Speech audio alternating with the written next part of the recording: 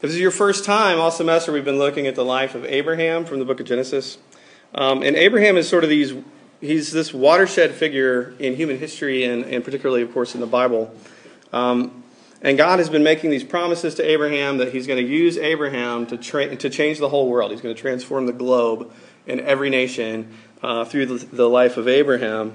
And he's promised him all along that he's going to have all these offspring, these children that are going to come from him. And he's sterile for years and years. He finally has a son, and then here we're sort of at the climax of the Abraham story. We're not going to read about his death. That comes a couple chapters later, but this is sort of the pinnacle of his life. And it's a long story, but pay close attention to it as we read it, and then we'll jump in. After these things, God tested Abraham, and he said to him, "Abraham." And he said, "Here I am." And he said, "Take your son, your only son, Isaac, whom you love, and go to the land of Moriah, and offer him there as a burnt offering on one of the mountains of which I shall tell you." So Abraham rose early in the morning, saddled his donkey, and took 2 of his young men with him and his son Isaac. And he cut the wood for the burnt offering and arose and went to the place of which God had told him. On the 3rd day Abraham lifted up his eyes and saw the place from afar. Then Abraham said to his young men, "Stay here with the donkey. I and the boy will go over there and worship and come back to you again." And Abraham took the wood of the burnt offering and laid it on Isaac his son.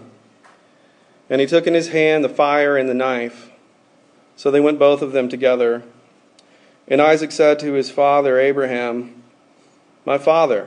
And he said, "Here I am, my son." And he said, "Behold the fire and the wood, but where is the lamb for the burnt offering?" Abraham said, "God will provide for himself the lamb for a burnt offering, my son." So they went, both of them together. When they came to the place of which God had told him, Abraham built the altar there and laid the wood in order and bound Isaac his son and laid him on the altar on top of the wood. Then Abraham reached out his hand and took the knife to slaughter his son. But the angel of the Lord called to him from heaven and said, "Abraham, Abraham." And he said, "Here I am." He said, "Do not lay your hand on the boy or do anything to him. For now I know that you fear God, seeing you have not withheld your son, your only son, from me." And Abraham lifted up his eyes and looked, and behold, behind him was a ram caught in a thicket by his horns. And Abraham went and took the ram and offered it up as a burnt offering instead of his son. So Abraham called the name of that place, "The Lord will provide." As it is said to this day, "On the mount of the Lord it shall be provided." And the angel of the Lord called Abraham a second time from heaven. And he said, "By myself I have sworn, declares the Lord, because you have done this, and have not withheld your son, your only son, I will surely bless you, and I will surely multiply your offspring as the stars of heaven and as the sand on the seashore, and your offspring shall possess the gate of his enemies. And in your offspring shall all the nations of the earth be blessed, because you have obeyed my voice." Let me pray, and we'll dive into this. Lord God, we pray that you would be with us tonight, that you would speak, you've been with us all year in so many ways. Would you do it again tonight? Would you be with us and would you speak to us and give us your strength and your power? We pray this in your name. Amen. So my pastor in college, his name was Joe, and he told us a story once about how when he was in high school, he was training to be a lifeguard. And he basically had the idea that he's going to be a lifeguard all summer. He's going to sit by the pool, work on his tan, flex his muscles, wear his Ray-Bans, and maybe pick up some ladies. This sounded like a cush job. And so he went through the lifeguard training all throughout. And there was a young woman whose name was Ellen, who was his teacher, his lifeguard instructor. And to pass the test, to become a lifeguard, there was this final test, and you had to save someone. And she said, "Joe," and Ellen, he said she was kind of short and petite, and he's a bigger guy.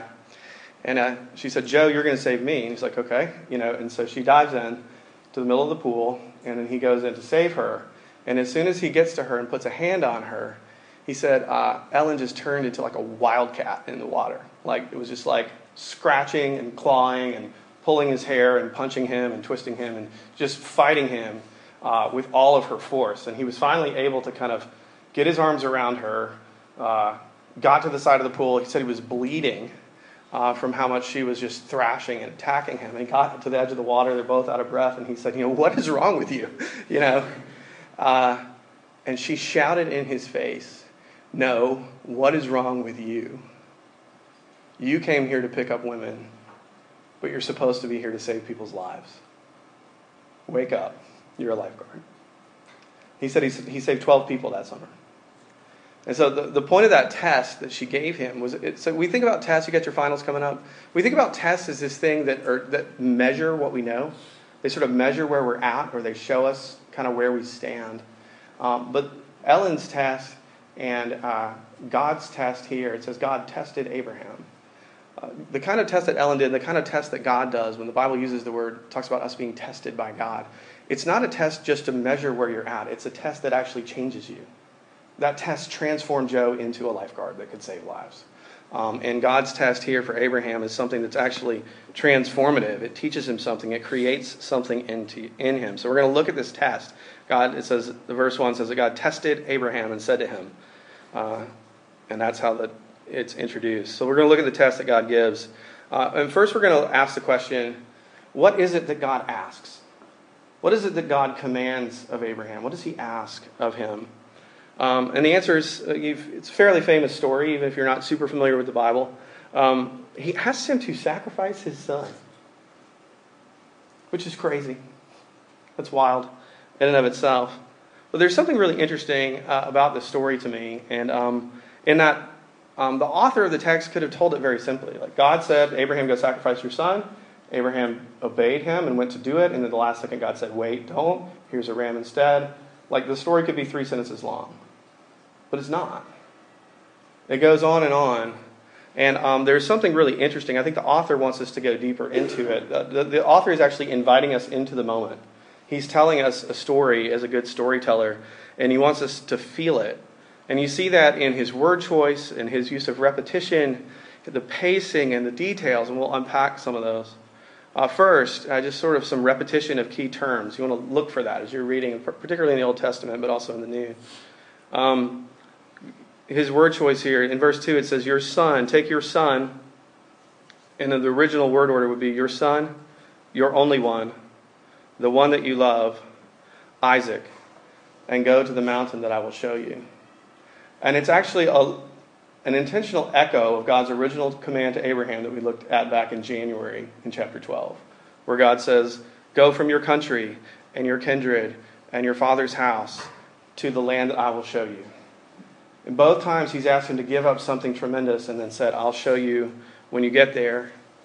And throughout the story, he's been promised this child, and he finally has this son. And when he says in verse 5, the boy and I are going to go worship, it's really better translated. We don't really have a word for this in English. The intermediate stage between like boy and man. My son Benjamin turned 11 today. In the Bible, Benjamin would still be a boy.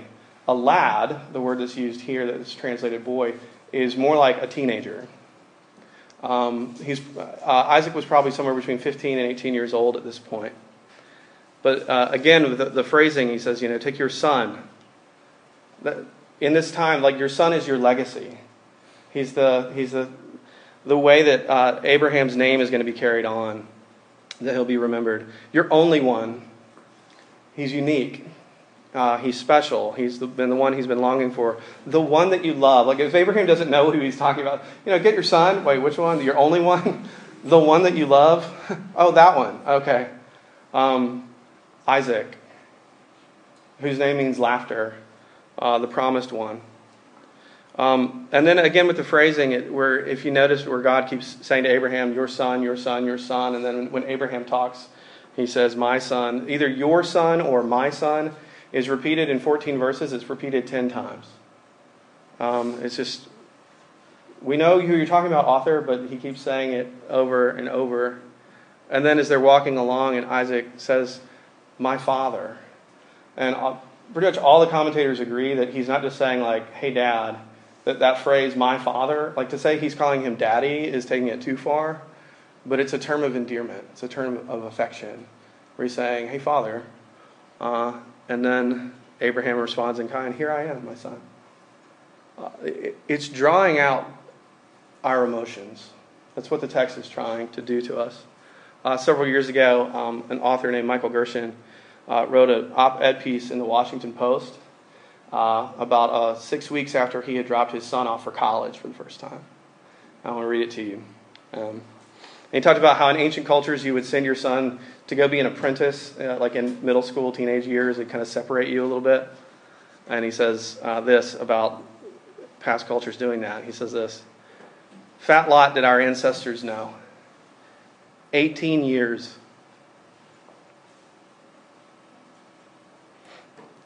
It's my son's birthday, so just hit me. 18 years is not enough.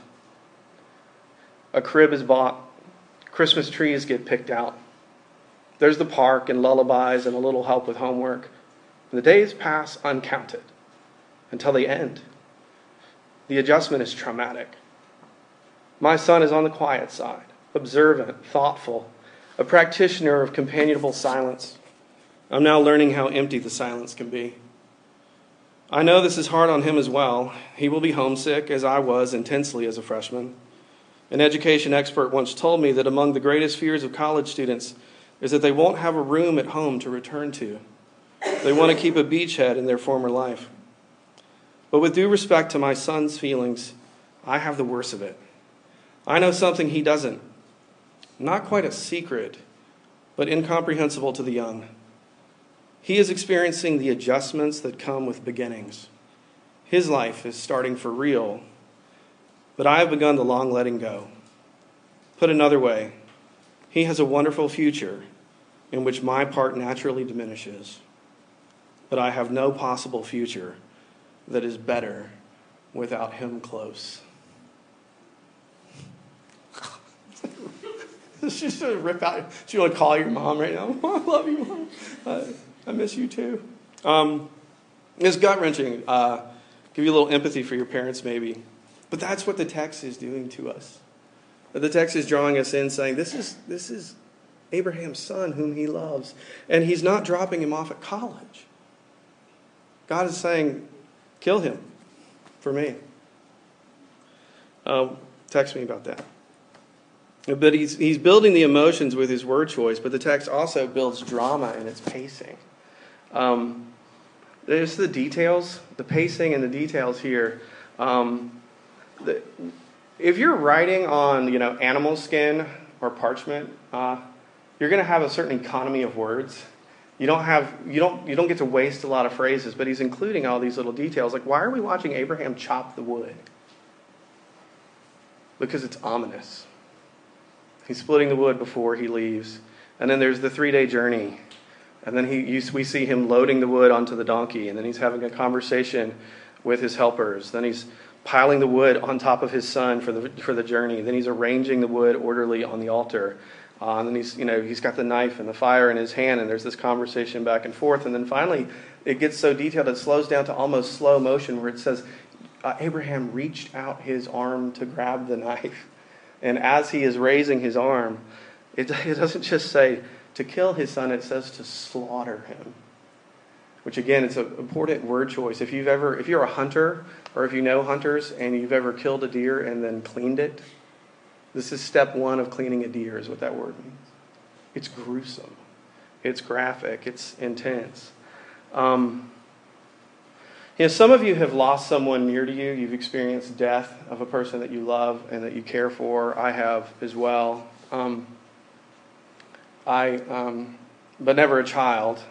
When Naomi was born, my oldest, the day she was born, she came out blue. And they're supposed to be blue. I've been warned. They're going to be blue. But then they're supposed to turn pink. But she didn't turn pink. And they're supposed to cry out with their breath, but she didn't cry out. She made the face of a scream, but there was no noise coming out. And for a moment, the doctors and the nurse were kind of watching. And then Dawn was holding her for a moment, and then the nurses got concerned, and then they sort of swept her out of Dawn's arms and took her out of the room and didn't really tell us anything, so we're just sitting there. And then a little bit later, she was put in an oxygen tent. They're trying to get some, she wasn't breathing, so they wanted to get air to her. Then they intubated her and had her on a ventilating machine. And then they said, Dad, you need to get in an ambulance with us. We're going to the NICU down in Norfolk. And Dawn, of course, had just given birth and couldn't come with us. So she's left alone. And I jump in the ambulance, and we drive down to Norfolk. And I'm sitting in the jump seat watching my daughter in a plastic box on a ventilator. And then we finally get to the hospital, and we go down the hallway, and we get into the NICU, and then these two double doors open, and the attendants said, "Dad, go in this room over here and wait." And the doors swung shut. And I had no idea what was going on. She's fine. Many of you have met her. It worked out well. She's quite healthy. But for those few hours, I had no idea what was going to happen. And I have very dear friends who those doors swung shut for them and never really opened again. One of my college roommates held his child in his arms as he breathed his last breath right after birth. It happens. And it's excruciating. And it's a lot of pain. And you read this story, you're like, God has been promising Abraham this one thing his whole life. Like, what is he doing? Why would he ask this of him? Why would he give him this kind of test? I don't think any of you have children, but what do you treasure most? What is the most important thing to you? It might be a person, a relationship, some sort of achievement you want to have or you've already have, your beauty, your health, something about you that you treasure most. And there's this great mystery in the Bible, and we see it in this passage, that God loves us too much to let those treasures become our gods. He loved Abraham too much to let Isaac become his savior, his functional savior. Now, we aren't Abraham. He has a very unique role in human history. We don't get this explicit kind of test. If you get a voice in the night telling you to kill someone, let's talk, and let's get some help. He was unique, but the text still shows us this principle about God, that God can ask anything of us. And what does God ask in his test? He can ask for anything. Quick sidebar. My birthday was a few weeks ago, and I got for my birthday a Nintendo Switch for my 40th birthday. I'm a grown man. What was funny is it was kind of going to be a little bit of a joke. Like I had said, that would be kind of cool. And so I opened it, and so my two sons, who are one's now 11 as of today, and the other's 8. And they're like looking at it like, wait, what? Like that's what we were supposed. And they put it together like, oh, Dad got his birthday present for us, right? And they were playing it, and my son Benjamin is a really thoughtful kid. He was like, it's pretty cool that you made your birthday present like something for us. And then he goes, but actually, when you think about it, even the thing that I got for you, basically you bought because it's your money. Like I went to the store and I picked it out, but basically you bought it for yourself. So really, even that came from you. And I thought it was a really funny thing. I was like, yeah, that's like everything that we have is on loan from our dad, right? He gave it to us in the first place. He has the right to ask anything from us because he gave everything to us. There's a book that I go back to every few years. It's called Emotionally Healthy Spirituality by Pete Scazzero. He's a pastor in New York. It's a wonderful book. He talks about this moment that most of us hit. He says, the vast majority of people have some moment in their life where they hit what he calls the wall. And the wall might be the news that you have cancer. The wall might be that you flunk out of school. The wall might be that you're getting divorced or that your parents got divorced. It's some moment of crisis where you realize, things are just not going the way that I planned, and this is difficult. And he says that when you hit the wall, you have to learn 5 things. And there are 5 things that I very much agree with, and without which this text makes no sense. Here are the 5 things. You ready? Number 1, life is hard. Life is hard. I read a great article once that said that happiness, a formula for happiness equals reality minus expectations. Happiness equals reality minus. If your expectations are larger than reality, you are unhappy. That's how the formula works. But because life is hard, expect life to be hard. Number 2, you are not that important. You are not that important. Number 3, your life is not about you. We think we're center stage in the story, and Pete Scazzero says, no, your life, Ben, is not actually about you.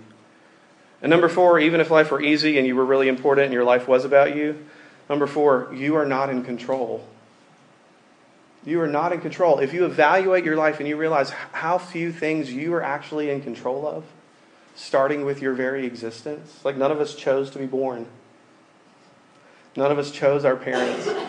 None of us chose to be raised where we were raised. We're not in control. And then number 5, you are going to die.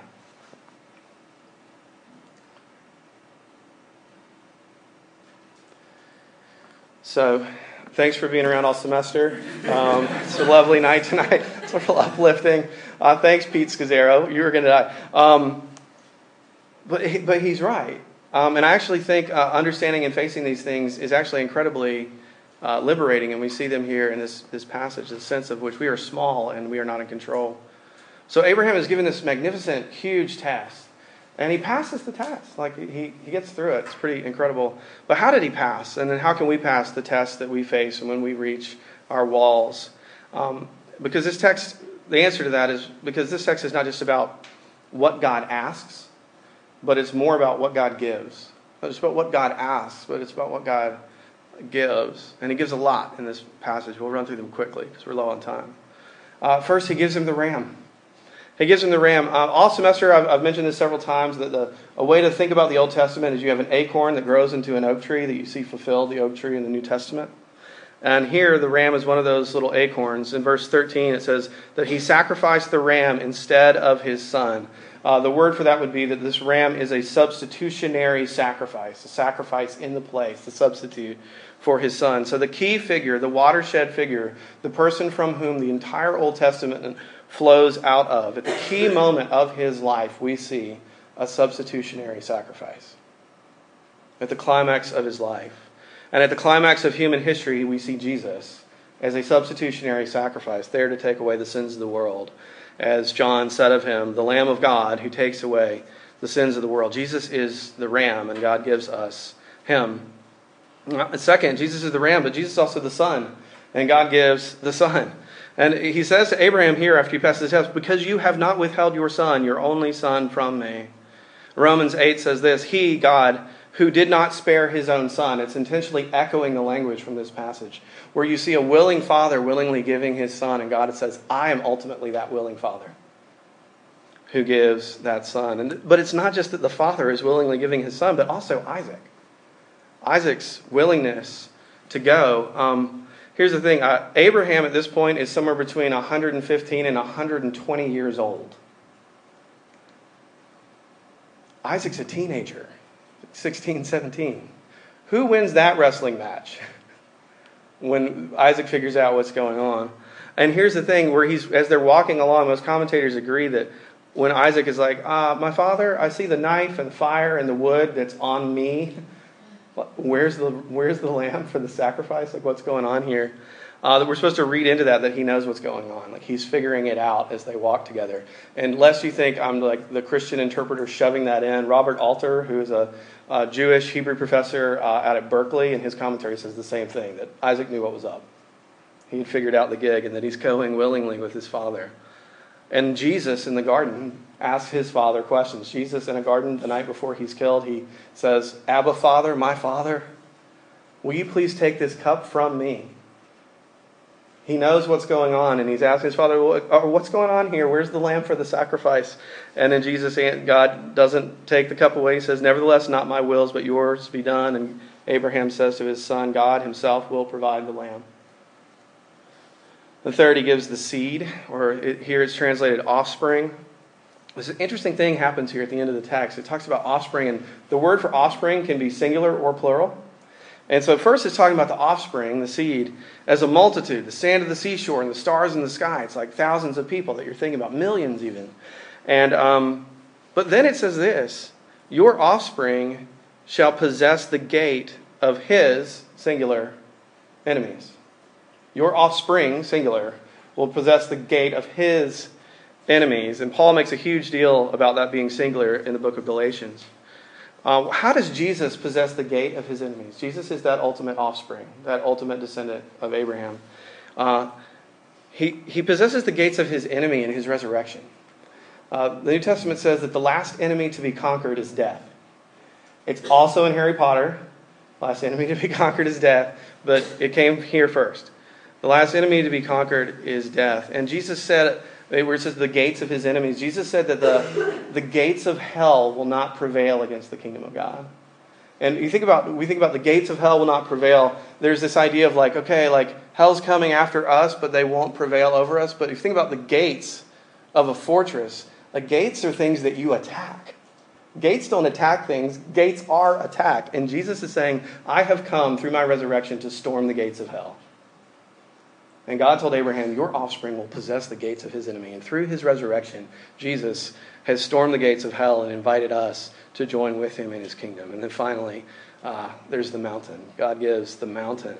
Again, the acorn, as it's growing, all these threads that are being tied together here. Later it grows into a sapling, and King Solomon builds a temple. And guess where he builds the temple? On this mountain. Same place that Abraham went to sacrifice Isaac. And the tradition was that the Holy of Holies, the centerpiece of the temple, the holiest place on earth, where the sacrifice of atonement was made for all the people once a year, the tradition was it was at the exact spot where Abraham had this event happen in Genesis 22 at Mount Moriah. And the temple is this place. It's a place where sacrifice is made for sins of the people, and it's also the special dwelling place of God. And then Jesus comes along and he says, tear down this temple, and in 3 days I will build it again. And he's not talking about the temple that he's standing next to that had already been torn down once and will be torn down later. The text says he's talking about his body. That Jesus is the temple. He is the special dwelling place of God. He is the Holy of Holies, and he is the place of sacrifice. And then, fast forwarding more, as the tree grows bigger and bigger, in Revelation, where John is describing the new heavens and the new earth, or what we call heaven, he says this, I saw no temple there, for the temple there is the Lord God Almighty and the Lamb. That in heaven, there is not a temple anymore, because God dwells with his people throughout the whole earth, the whole new earth. And Jesus is that Lamb. He's the ram, he's the son, he's the seed, he's the mountain. So how do we pass the test?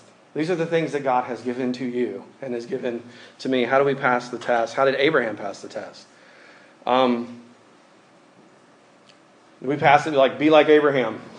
Like, try harder, be faithful, obey. Yes, those are all true. But here's the key. How did Abraham pass the test? What did he name the mountain? He didn't name the mountain, I succeeded, I obeyed, I did my job, I was faithful. He names the mountain, the Lord will provide. The Lord will provide, as it is said to this day, on the mountain of the Lord, it will be provided. That we pass the test by God's provision for us. That's how we get through his tests, and that's how his tests change us. As we're talking about how God can ask anything of you, this is something we all have to wrestle with. The question of what kind of God is worth giving everything for? What kind of God is worth the kind of sacrifice that he is asking of Abraham and of us in our lives? My wife and I used to live in St. Louis, and about 25 years ago, this happened in St. Louis, and the Mississippi River runs along beside St. Louis, and they send, like, boats have to get up and down. Like, we still ship things on boats up rivers. Did you know that? It's how we get some of our stuff from Amazon or whatever. And so they got to keep it clear, and so silt builds up, like it runs downstream and around St. Louis. They've got to dredge the silt from the bottom of the river up onto the side. They send these big things that spray it up. So this piles of wet silt pile up on the side of the riverbanks. And then in the summer, especially when it's hot, they dry out on top. And it forms this hard crust, almost like concrete, and these massive mounds. What will happen is the hard crust will form on top, and then the wet sand underneath is still there, and it will kind of rinse out. It'll slide back into the river, and so there are these cavities inside these massive mounds. Well, about 25 years ago, two brothers, who are about my son's age now, about 12 and 8, 11, my sons are 11 and 8, they went off together to play. They went to play on the riverside, and there were warnings about, don't play on the silt mounds. But they didn't come home, and so they sent out search parties, and people were out there with flashlights trying to find them.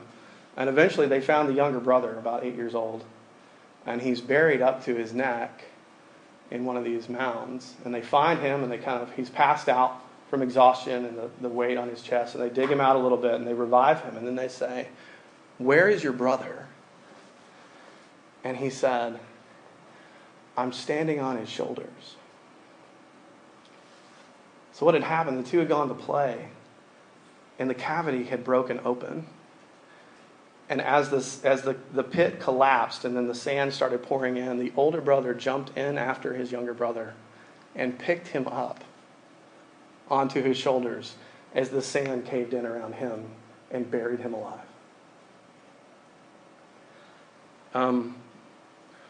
What kind of God is worth giving everything up for? Like, Christianity has a God that is just like that big brother for you and for me, who gives up everything for you. The only God that's worth giving everything up for is a God that has given everything for you. My friend of mine, Rob Wooten, talks about God's testing here and the meaning of this word test. He says, God tests us not so that we can show ourselves first and foremost faithful to Him, but that He can show Himself faithful to us. Not that we show ourselves faithful to Him, but that He can prove Himself faithful to us. And that is how we pass the test. The New Testament says that looking ahead to the resurrection, Abraham believed God and considered that God was able to raise Isaac from the dead. Jesus says, Abraham saw my day and rejoiced. He is worth it. He is worth your whole life and all of your treasures because He is faithful to you and He will provide. Let me pray for us. Lord God, we thank you that you are a gracious and giving and loving God, that you are worthy of all of our praise and our adoration in our whole lives. We pray that we would be people that look like we believe in a God like you. And we pray that you would continue to provide for us, give us perseverance through our struggles and our trials and our tests. We pray this in your name. Amen.